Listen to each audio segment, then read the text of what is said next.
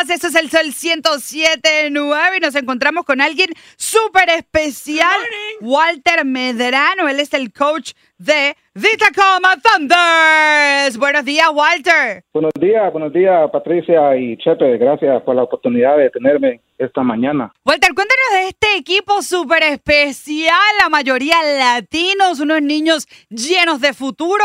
¿Qué tienen que hacer los latinos del DMV? ¿Cómo podemos ayudar? Y cuéntanos del equipo como tal, este equipo de fútbol. Que estamos en Takoma Park, Maryland. La edad de los niños de 14 años participamos en la liga de la USYS, que es la Liga Nacional de EDP. El equipo está formado con 13 niños de hispanos de El Salvador, Perú, Honduras y también nacidos acá en Estados Unidos. Qué bello, me encanta, sobre todo que esté forjando a unos niños atletas. Y cuénteme, ¿para qué necesitamos ponernos todas las pilas el día de hoy para recolectar fondos para los niños? ¿A dónde es el viaje? Empezamos en mayo. Participamos en la Copa de Maryland del presidente, que es la Maryland President's Cup.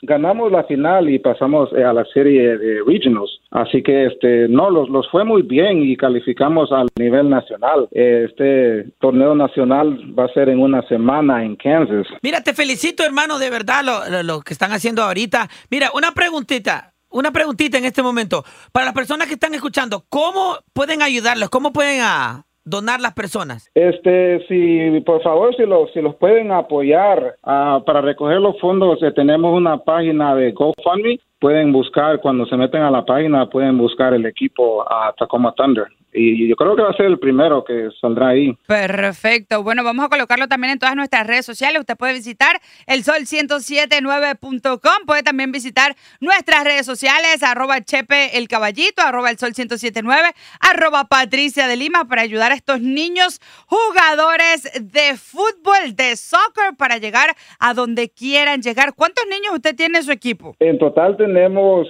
17. Oh, wow. Sí, 13 de esos niños son hispanos. Qué chévere. Felicitaciones por lo que hacen. Les deseamos lo mejor.